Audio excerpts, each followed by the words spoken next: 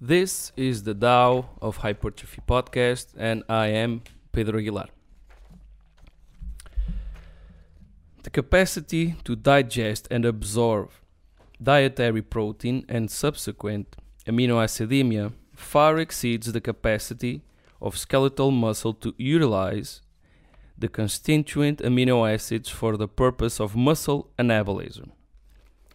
Following oral ingestion, protein digestion is initiated in the stomach by pepsin in the presence of hydrochloric acid and continues in the duodenum by the secretion of pancreatic proteases and enterocyte proteases. So, what does this mean? And by the way, I'm reading from a scientific paper, a review published by Tanner Strokes and colleagues, and also by the oversee of Stuart M. Phillips, which is one of my favorites when it comes to hypertrophy science and protein synthesis research. And it's called Recent Perspective Regarding the Role of Dietary Protein for the Promotion of Muscle Hypertrophy with Resistance Exercise Training. So if you want to, I'll leave a link, but if you want to get the paper and follow along as you are watching or listening to the podcast, you can do so. But we start off by talking about the fact that the capacity for the human body to digest and absorb the amino acidemia that comes from ingesting large amounts of protein actually far exceeds, as we'll come to see, the capacity for the skeletal muscle to utilize all of those amino acids to build muscle, to increase protein synthesis. So it goes on to say that following the ingestion, the pancreatic proteases and enterocyte proteases break down the proteins into peptides and amino acids that then get absorbed by the enterocytes and go into circulation. So let's continue.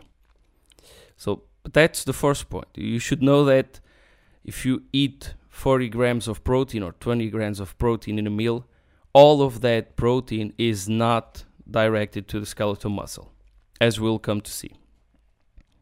The end products include peptides, as I just mentioned, fragments, and free amino acids that are absorbed almost exclusively in the small intestine.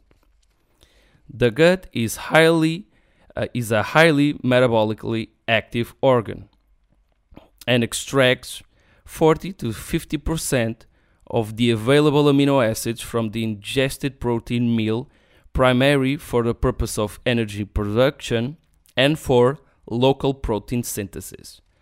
So the first pass, the liver actually extracts 40 to 50% of all of the protein that you ingest. Just takes it away and uses it for energy production and for its own protein synthesis. Moving on, the remainder 50% of amino acids is released into the hepatic portal vein prior to being taken up by the liver. Like the gut, the significant proportion of amino acids are instead used for protein synthesis of hepatic and liver-derived blood proteins. So we get even more proteins and not proteins, but peptides and amino acids that are used by the liver and not actually making it to the skeletal muscle. The amino acids that have been sequestrated by the splenic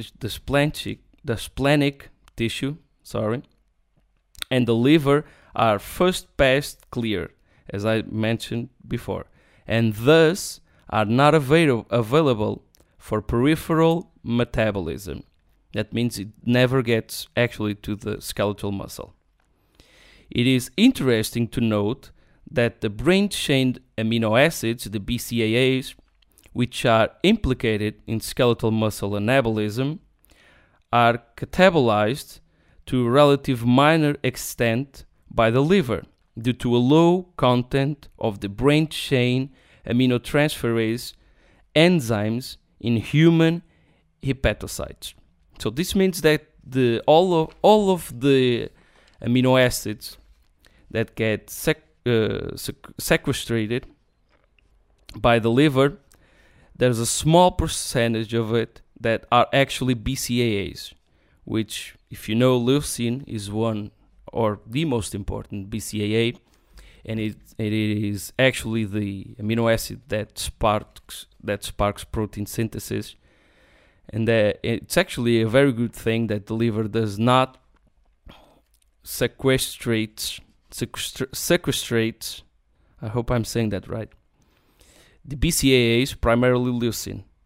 It's almost like the human body has actually evolved to leave the BCAAs alone because they are so important for skeletal muscle and protein synthesis. Moving on. A disproportionate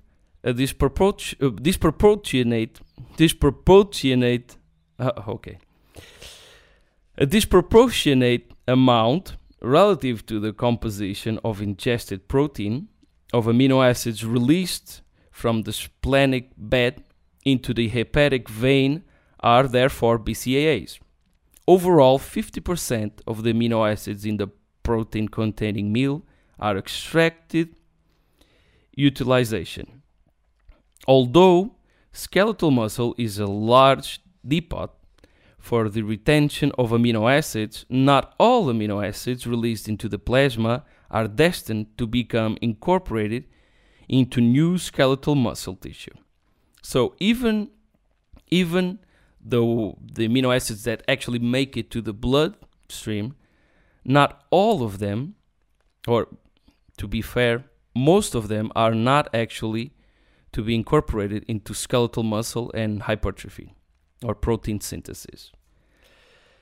As we'll come to see, in a recent study employing an intrinsically labeled tracer approach, Groen and colleagues demonstrated that only 2.2 grams or 11% of the amino acids provided to young men in a 20 grams bolus of casein protein were used for de novo protein synthesis, despite 55% availability in the peripheral circulation following a splenic extraction. So what does this actually mean? It means that of all of the protein that was actually ingested, the 20 grams of casein protein, only 2.2% of that whole protein actually made it to the skeletal muscle. So that's 11% of the whole protein that gets used up by the skeletal muscle. So that's a tiny fraction of the actual amino acids that make it to be incorporated in the skeletal muscle to be used as protein synthesis and form new proteins, myofibril and sarcoplasmic proteins, and so on and so forth. The remaining amino acids are catabolized and serve as substrate for a range of metabolic processes from energy production and urea synthesis and, to a very minor extent, neurotransmitter production, and that's all. So, as you can see by this first chapter, the idea that when you eat a lot of protein, most of that protein actually makes it to the skeletal muscle and it's being used as protein synthesis to enlarge your muscle fibers is actually very, very wrong. Okay, so 50% of all of that protein actually gets eaten up by the liver, And then the remaining amino acids that actually make it into the bloodstream, some are utilized to make blood proteins, like albumin, for example. And a lot of the other amino acids actually are used up by other tissues. We don't have only muscle mass. We have a lot of other organs and tissue that actually needs proteins, amino acids, like, let's say, to build up tendons, for collagen production, or for other soft tissues. And we get left with 11% of all the amino acids provided being actually intaken by the skeletal muscle. So that's a very tiny percentage of actually amino acids that get incorporated into the skeletal muscle. And if you can get access to this paper, this is a very well written, very well formulated paper. I actually love reviews. I hate meta-analysis, and in one of my podcasts I will talk about why I hate so much meta-analysis. But a great review done by people who have a long history of studying protein synthesis is invaluable. So if you can get the paper, you actually have an image. I don't know if you can see it, it's kind of off focus, but you actually have an image that says that 50% of ingested proteins is extracted by splenic tissues, being, for example, the gut or liver, prior to entering circulation. The remaining 40% of ingested protein is catabolized as to be used as energy, ureogenesis, that's the production of urea, and neurotransmitter production. And then we get left with about 10% or 11% to be used as de novo protein synthesis. So that is the synthesis of novo or new proteins for the skeletal muscle. So now that we have actually learned that the liver is kind of a jerk, gets all of the amino acids first, and then we have the urea and the albumin and all of the blood proteins and all of the other tissues and organs that get their fair share. And by the time that the amino acids actually get taken up by the skeletal muscle, we only have 2.2 grams. What a sad day. What a sad day to be a muscle fiber. Moving on. Regardless of the protein source, the feeding-induced rise in plasma amino acid concentrations drive uptake across the muscle membrane. So, despite what is actually your source of protein, you may be eating beef or whey or casein, the feeding-induced rise in plasma amino acid concentrations actually get uptaken across the muscle membrane, and that is a good thing, right? Some evidence suggests that protein ingestion induces gene expression of several amino acid transport proteins that may increase the influx of amino acids into skeletal muscle. So the skeletal muscle actually senses the rise, what the correct term for this is the exogenous rise in amino acids that are in circulation, and it elevates the genes of the amino acid transports that actually pull the amino acids into the muscle fiber, which is a very good thing. And again, biology wins again with the evolution. Following substantial hyperaminoacidemia, there is a 30-minute delay in the stimulation of muscle protein synthesis before it peaks at 2 hours. So we get a half an hour delay, and then it peaks after 2 hours. Typically, this can vary based on the type of protein that you ingest, right? Because we have fast acting proteins and slow. So that can vary, but it's a good place to start. Importantly, amino acidemia induced activation of muscle protein synthesis is transient, and muscle protein synthesis reverts to basal levels after 2 to 3 hours despite continuing hyperaminoacidemia. So this means that after about 2 to 3 hours, the muscle protein synthesis actually comes down despite having hyperaminoacidemia, which is big, huge levels. Hyper means actually largely elevated amino acids. So hyperaminoacidemia means that the amino acids present in the bloodstream are actually quite high, and despite that, after 2 to 3 hours, the muscle protein synthesis comes down, and this is being coined by with the term muscle full effect, which means that it's already full of amino acids. So despite the fact that you might ingest extra amino acids, that you might eat more protein, you're not going to get more protein synthesis because the muscle fiber is already full, quotations full.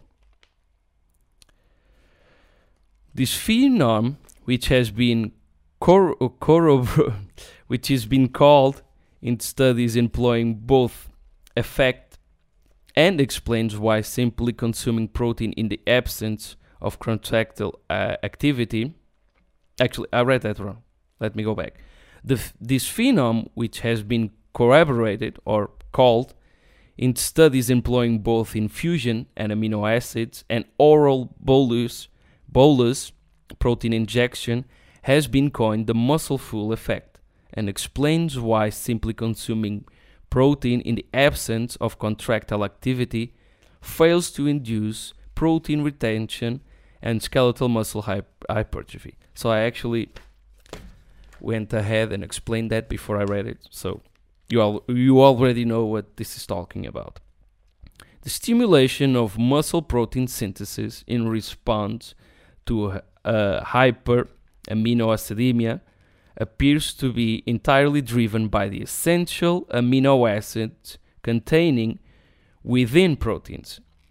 And of these amino acids, leucine is the primary amino acid agonist of said protein synthesis. So I've already touched on this. I've already told you that leucine is the primary amino acid responsible for upregulating protein synthesis.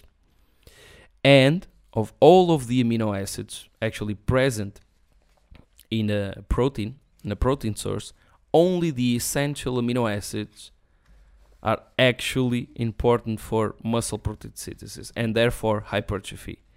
So that's the reason why some of the vegetable proteins are so weak at inducing muscle protein synthesis and hypertrophy over the long run, because they are not as rich as animal-based source of protein in the essential amino acids. And actually the person that oversaw this review, Stuart M. Phillips, actually has a great review on DIAS, which is digestible indispensable amino acid score, and he has a great review that talks about it, the importance not only of the quantity of protein that you extract from a protein source, but rather the quality, the DIAS, that the protein source actually has.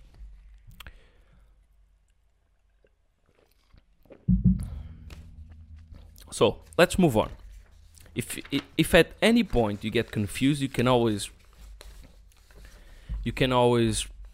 go back and listen and try. Maybe I did a bad job explaining it, or maybe you just didn't get it the first time. But definitely go back and listen to it again and again. If you have the paper in front of you, it's even better. So moving on. In this regard, Moore et al., which is a reference, showed that 0.24 grams per kilogram of body mass of protein maximally stimulated rates of muscle protein synthesis in younger males, but 0.4 grams per kilogram of body mass of protein is required in older adults to achieve a comparable stimulation of muscle protein synthesis in older and younger adults respectively. So that's mentioning the fraction synthesis rate for younger and also older adults. For older adults, you need 40 grams to achieve a 0.056% per hour of FSR, which is fraction synthesis rate of protein synthesis. And in younger adults, you only need 20 grams or so to achieve that same FSR, that same fraction synthesis rate. So it's actually, people actually think that the older you get, the less protein you need. But in fact, it's actually the opposite. Older people actually need more protein to stimulate muscle protein synthesis. And that's also one of the reasons why sarcopenia actually sets in as we age, because older people, one, they don't eat as much protein as younger people, and two, they actually need more protein, more quantity, to drive up muscle protein synthesis as much as young people. This actually has to do with the sensitivity to the aminoacidemia, the hyperaminoacidemia that settles in when you eat a large amount of protein. The hyperaminoacidemia in younger adults actually, it's not that it works better, it's that the skeletal muscles in younger people actually respond very quickly and have a greater capacity to sense the rise in amino acids, and as opposed to older adults. With the elderly actually have a hard time. Their muscle fibers actually have a hard time figuring out that the amino acids are actually elevated. So they need more. They need a bigger spike in amino acids for the muscle fiber to actually get the message that it's time to increase protein synthesis and build muscle. And lastly, we have that we know that exercise sensitizes the muscle to hyperaminoacidemia, which is actually very important for the elderly because they rarely do any type of resistance training. Actually, doctors tell them to go in the pool and do gymnastics inside the pool, which is awful for sarcopenia and osteoporosis, and they actually tell them to stay away from lifting heavy weights, which does not bode well for the sensitivity increase to the hyperaminoacidemia. Moving on, importantly, Moore and Whittard, that's references, both observe that protein doses beyond 20 grams, equivalent to 0.24 grams per kilogram, resulted in a negligible further stimulation of muscle protein synthesis, such that 40 grams of protein provided no statistically significant enhancement in rates of muscle protein synthesis, either at rest or following resistance training. So this is kind of the ceiling of the amount of muscle protein synthesis that you can achieve with a bolus of protein. So if you get 20 grams, if you are a young male, if you get 20 grams or 0.24 grams per kilogram of body mass, you actually max out your capacity to build more muscle or to increase your muscle protein synthesis. And going above that and going into the 40 grams range actually does not mean that you'll synthesize any more additional protein. A lot of that amino acids, the excess amino acids, I should say, actually get used up by all of kinds of tissues to produce energy. They get oxidized and excreted, basically. Although we do see an effect on bigger bolus of protein actually driving down muscle protein breakdown. But we'll talk about that in a while, because I think it's actually a part of this review. We'll see. Moving on.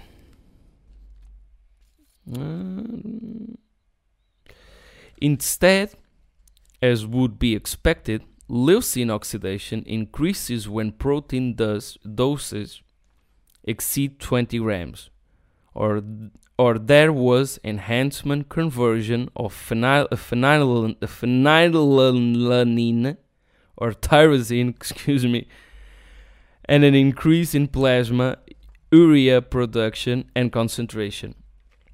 So if you didn't know by now, I'm not actually, English is not my primary language, but I'm doing my best.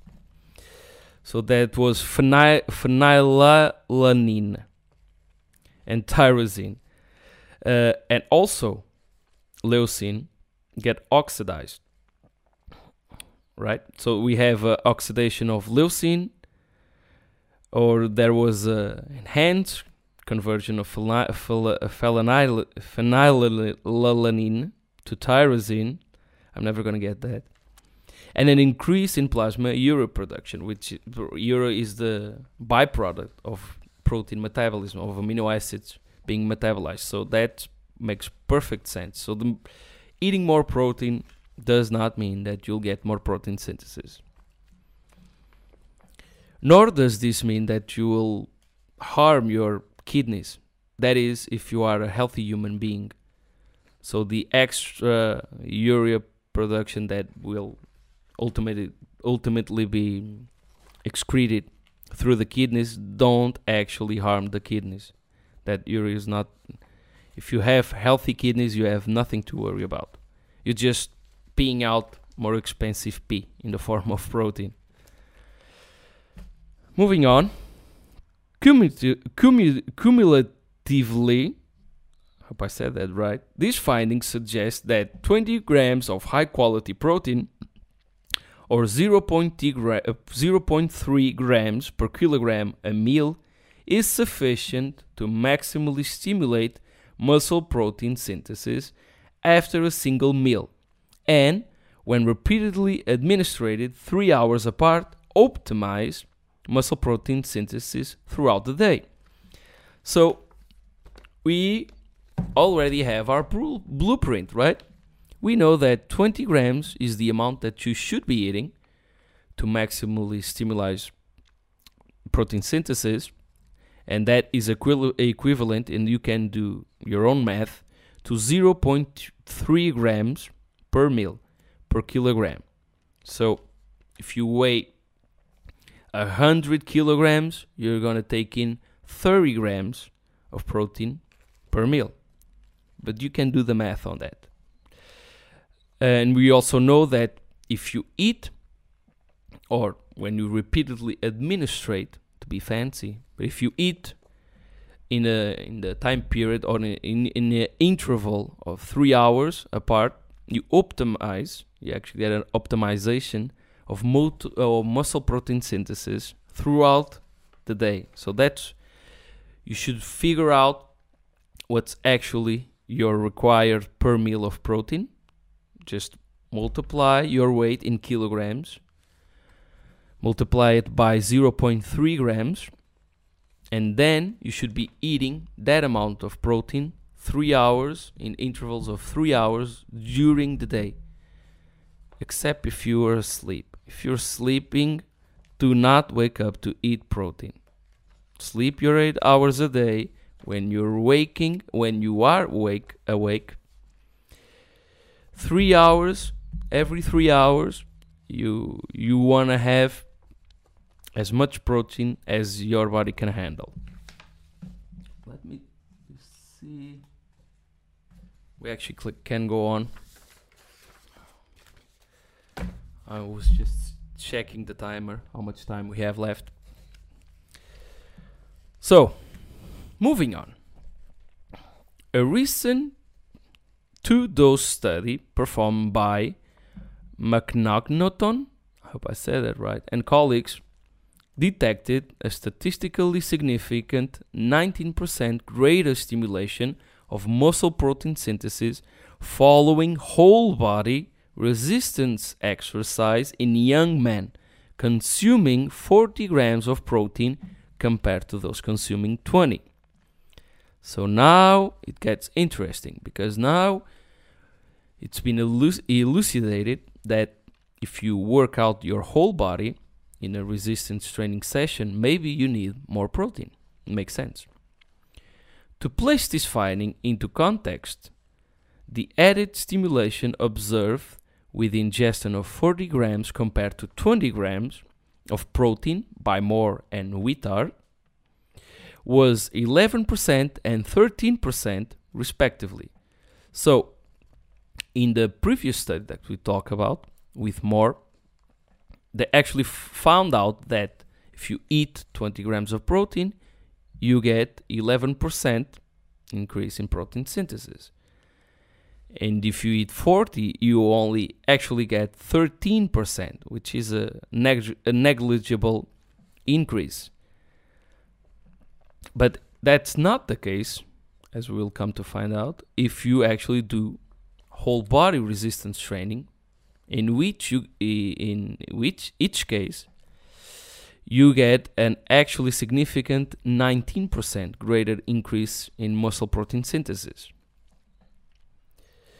Given that the only salient difference between the experimental designs employed by McNaughton and those utilized by Moore and Whittard was the exercise protocol, whole body versus unilateral, these data suggest that young men performing whole body resistance exercise may opt to ingest greater amounts of protein than those performing lower body exercise to maximize muscle anabolism. So that's what I was actually talking about.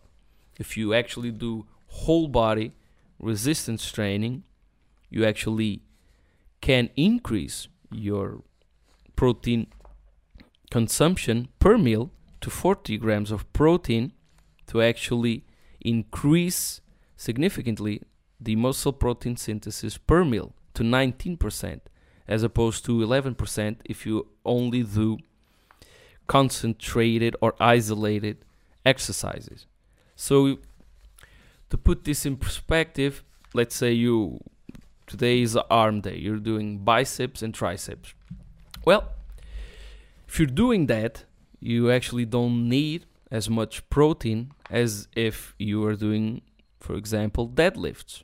If you're deadlifting, the whole body has to be behind that movement. So the traps, the delts, the latissimus dorsi, the glutes, the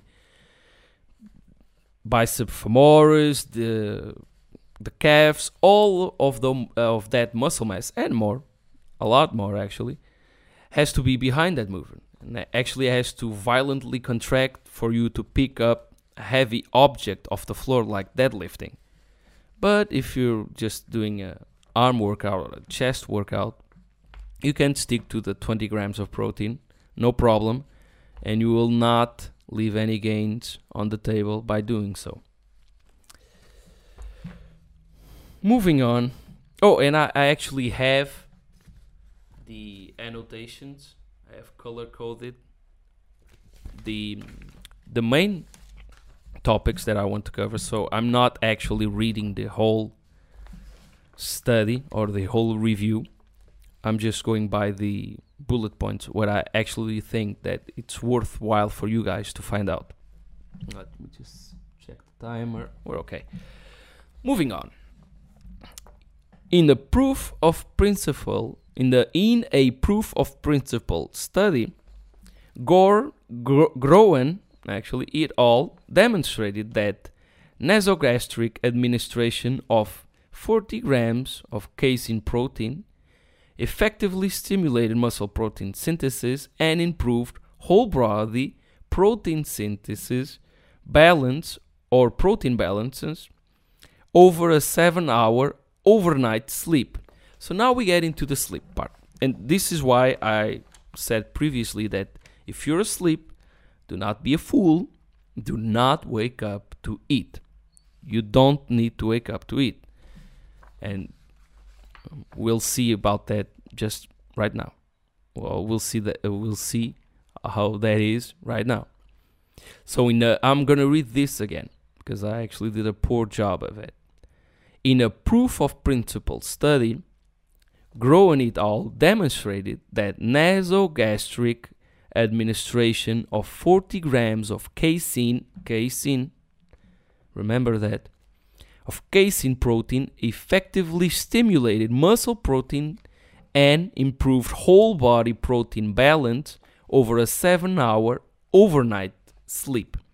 So if you ingest 40 grams of casein prior to going to sleep, you actually increase and effectively stimulate muscle protein synthesis while you're asleep, so that when you wake up with a net positive balance of protein synthesis with regard to muscle protein breakdown. So your muscle fibers are always either creating protein synthesis or creating protein by muscle protein synthesis, or they are breaking down protein by muscle protein breakdown. And the aftermath of that is what's called as the net balance. So if you have more synthesis than breakdown, you have a net balance or a positive net balance of muscle protein synthesis, which is the case with the ingested 40 grams of casein. But if you were to do the same study with no ingested protein prior to sleep, you would actually wake up with a negative net protein balance. So protein turnover would actually be negative. You would be breaking down more protein than which you are building, or that which you are building. So that's also another hack, another blueprint. Don't forget to eat your protein before going to bed. Specifically casein protein. That's what you really want.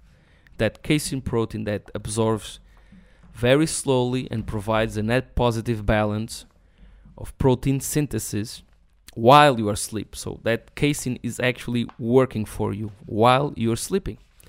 That's great, right? Moving on,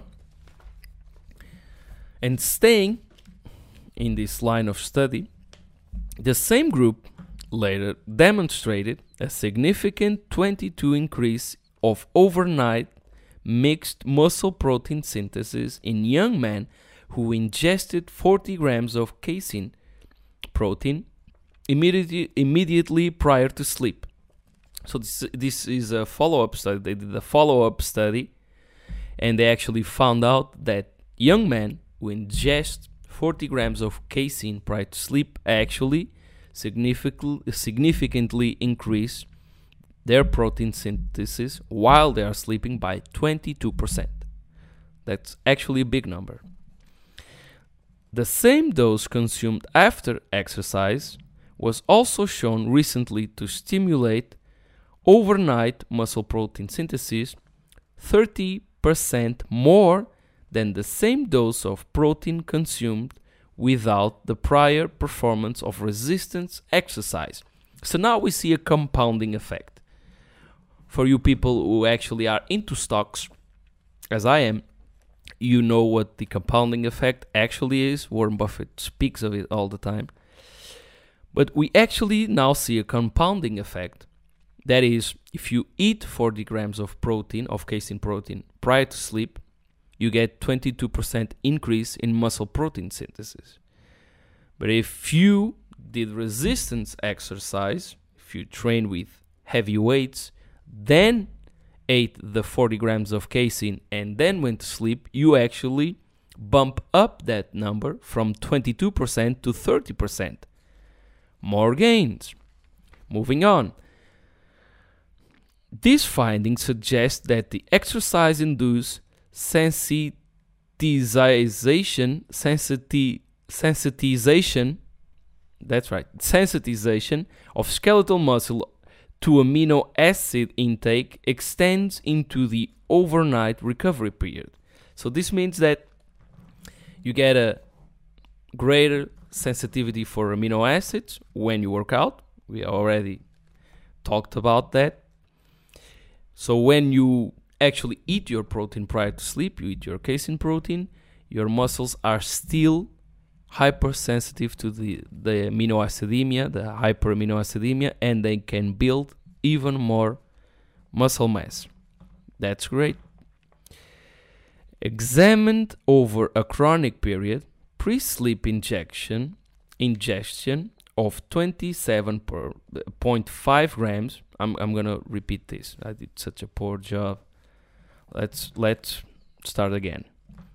Examined over a chronic period, pre-sleep ingestion of 27.5 grams of casein protein as a hydrolyzase intact protein blend augmented gains in quadriceps cross-sectional area, type 2 fibers cross-sectional area, and the sum of the several 1 rep max assessment compared to those partaking in the same exercise protocol without pre-sleep protein ingestion. So now it gets even more interesting, where they actually did a long storm format of a scientific study, and they actually found out that the people who actually eat their protein, their casein protein, before bed make more gains.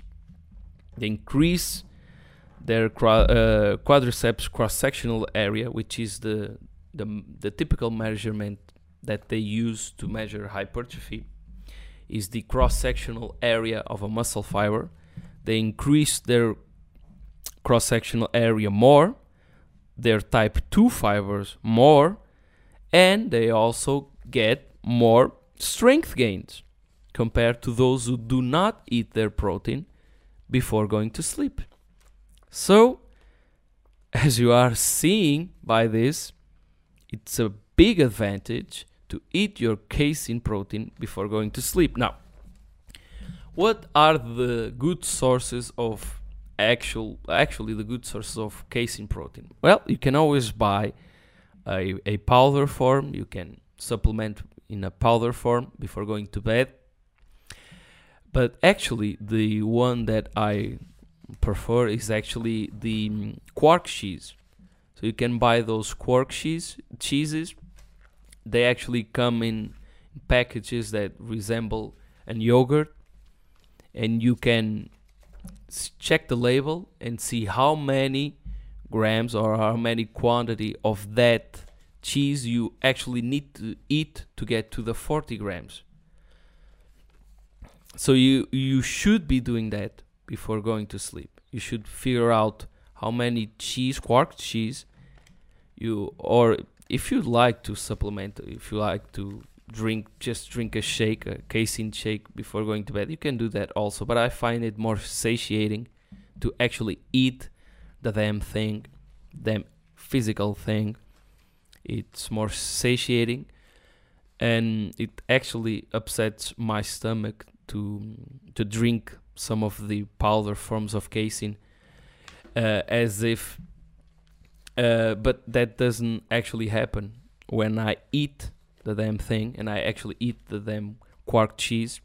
And you get quark cheese in all kinds of flavor. So you can have quark cheese with strawberry flavor or vanilla or pineapple, whatever you like. Just go to the store, pick up some quark cheese, read the label, figure out how much do you need to get that 40 grams, how much you need to eat of that cheese to get that 40 grams of casein, and then just eat that before going to bed. Simple. So let me see. Moving on. Cumulatively,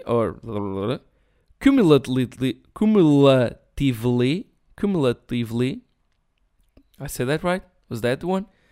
Cumulatively, this data suggests that casein protein consumed prior to sleep represents an effective strategy to promote skeletal muscle anabolism, but that pre-sleep doses of protein may need to be somewhat higher than those recommended during the daytime, appearing to be in the range of 30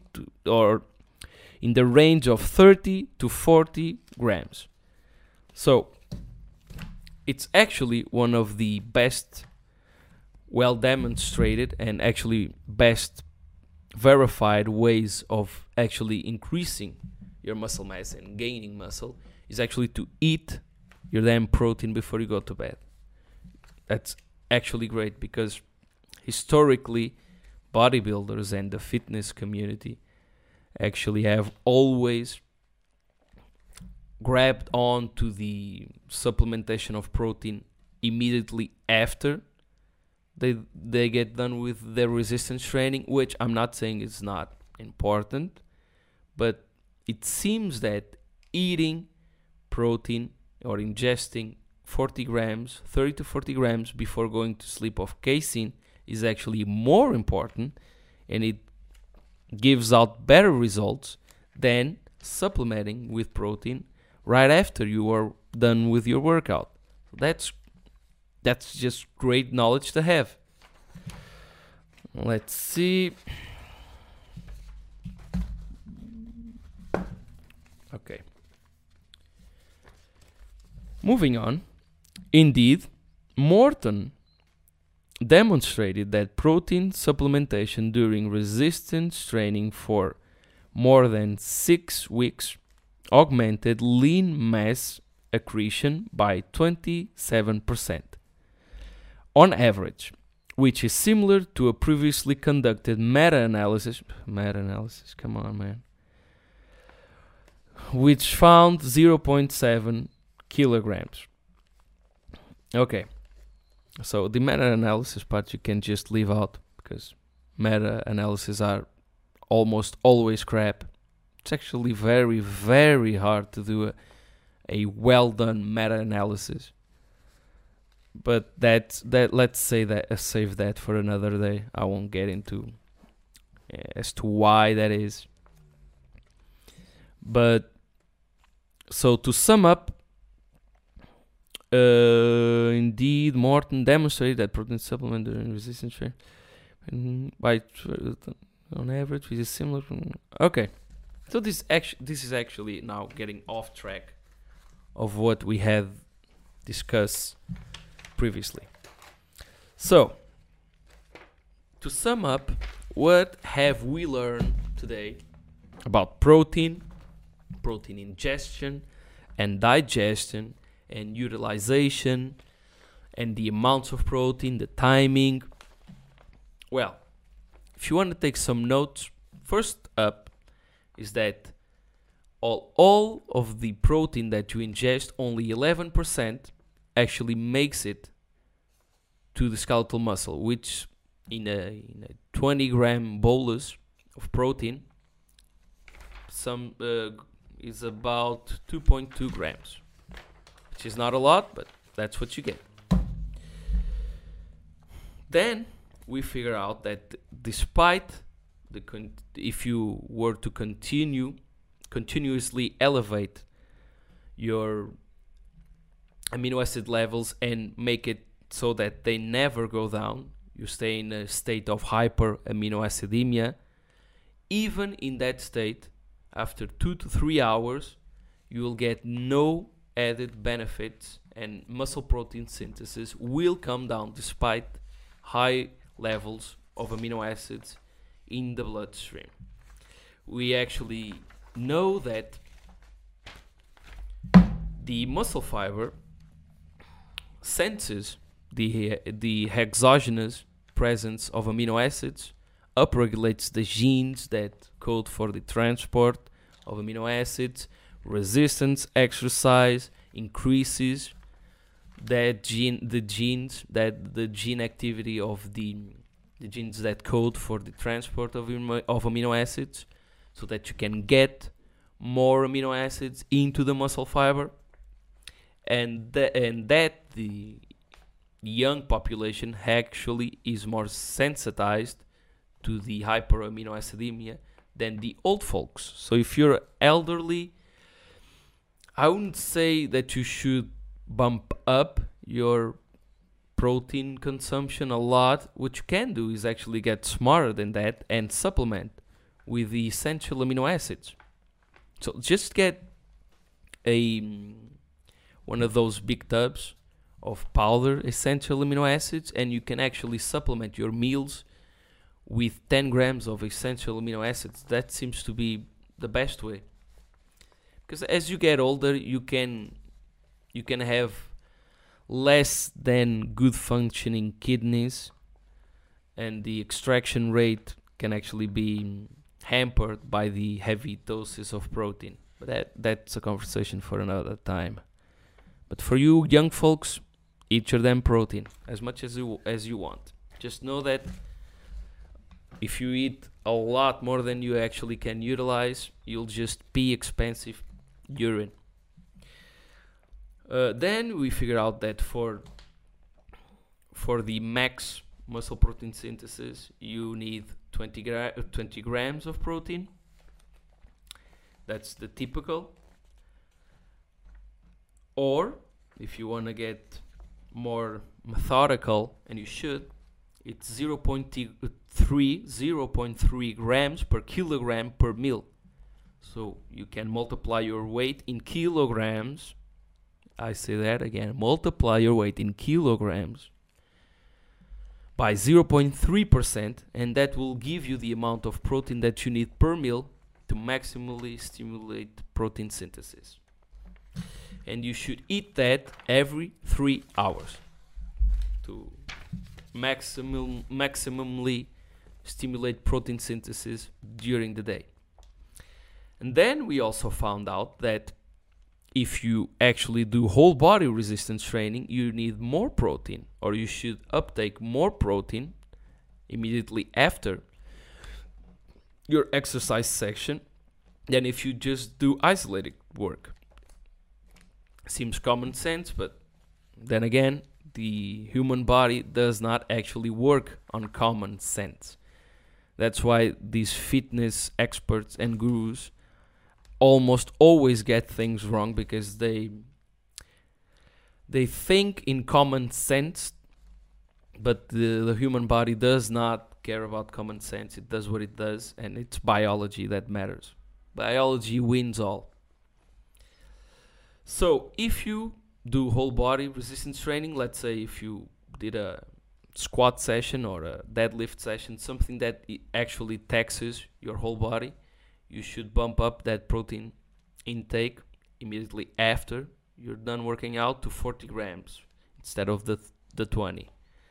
And then we actually figure out that supplementing or eating large amounts of casein before going to sleep is actually very good for hypertrophy.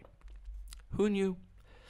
It's not actually the way after you're working out. It's actually the casein before you go to sleep that does the most job, or the better job.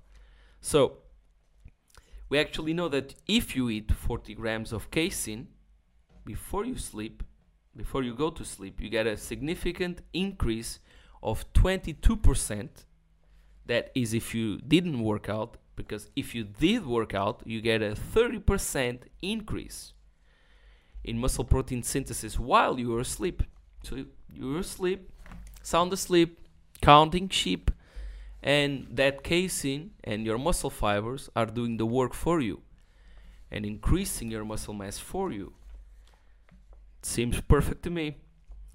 And we also know that they actually did longer term studies, and they actually figure out that if you do this chronically over a long period of time, you increase your gains and your strength, which is great. Either if you are powerlifting or if you're bodybuilding, you can implement this and get great returns.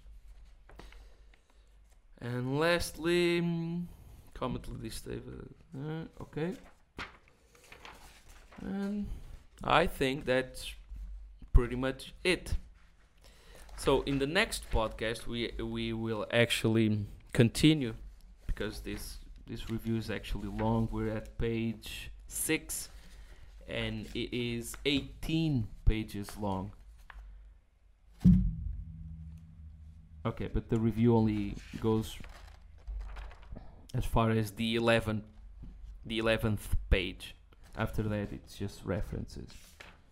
But either case, in the next podcast, we'll talk about how much protein can you actually build within each day, within each hour, within a year, and so on and so forth, so that you can actually have some realistic expectations of how much you should increase your weight each week based on what we know is the fraction synthesis rate of protein if you do everything right. So if you eat right, if you eat every 3 hours, 20 grams, 40 grams before you go to sleep casein, we actually have the math that says reasonably well what you should expect to gain every year if you do everything perfect. So that's it for the first ever Tao of Hypertrophy podcast, and I'll see you next time, folks. Have a good one.